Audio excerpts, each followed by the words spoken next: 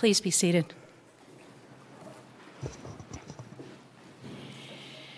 May the meditation of our hearts and minds be acceptable to you, Lord God. Just for a moment, put yourself in the shoes of Thomas, one of the 12 apostles we just heard about.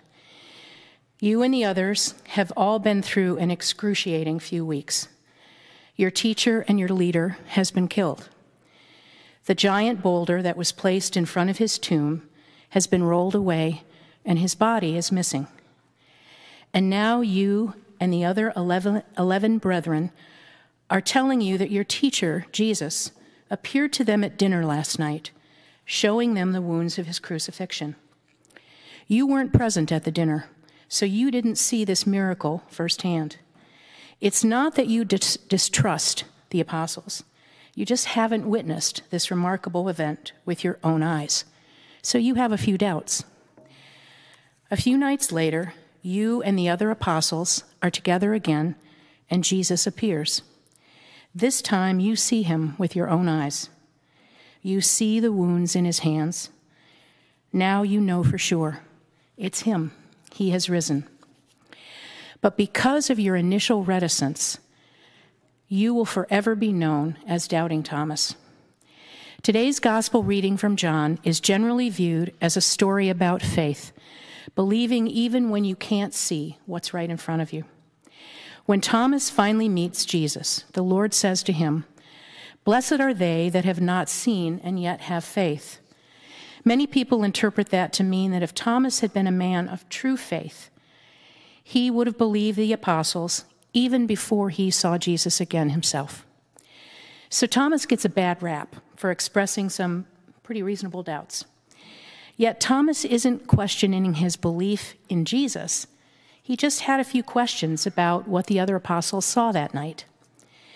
Thomas isn't the only figure in the Bible to have expressed doubts at one point in time or another. Moses expressed doubts to God that he could lead the people out of Israel.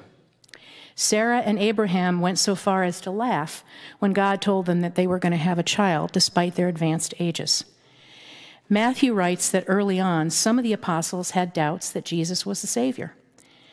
In the book of Mark, he describes the apostles as doubting Mary Magdalene when she told them that the tomb was empty and Jesus' body was gone. None of these people had abandoned their faith. Like Thomas, they just simply had some doubts. So what if we look at the story of Thomas another way? What if we consider the fact that Thomas had doubts within his faith? It sounds counterintuitive, I know.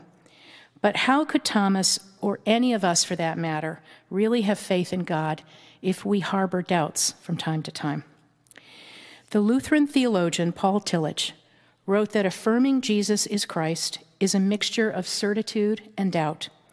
And that doubt is not always the opposite of faith, but actually an element of faith.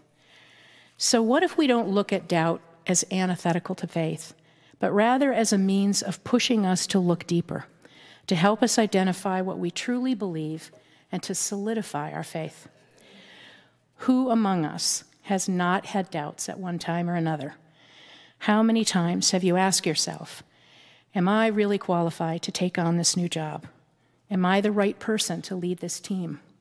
Am I truly capable of raising a child? Will I make a good spouse? Is this the role God wants me to play? Any one of these doubts, if left to fester, could stop you in your tracks, leave you mired in the muck and unable to move forward.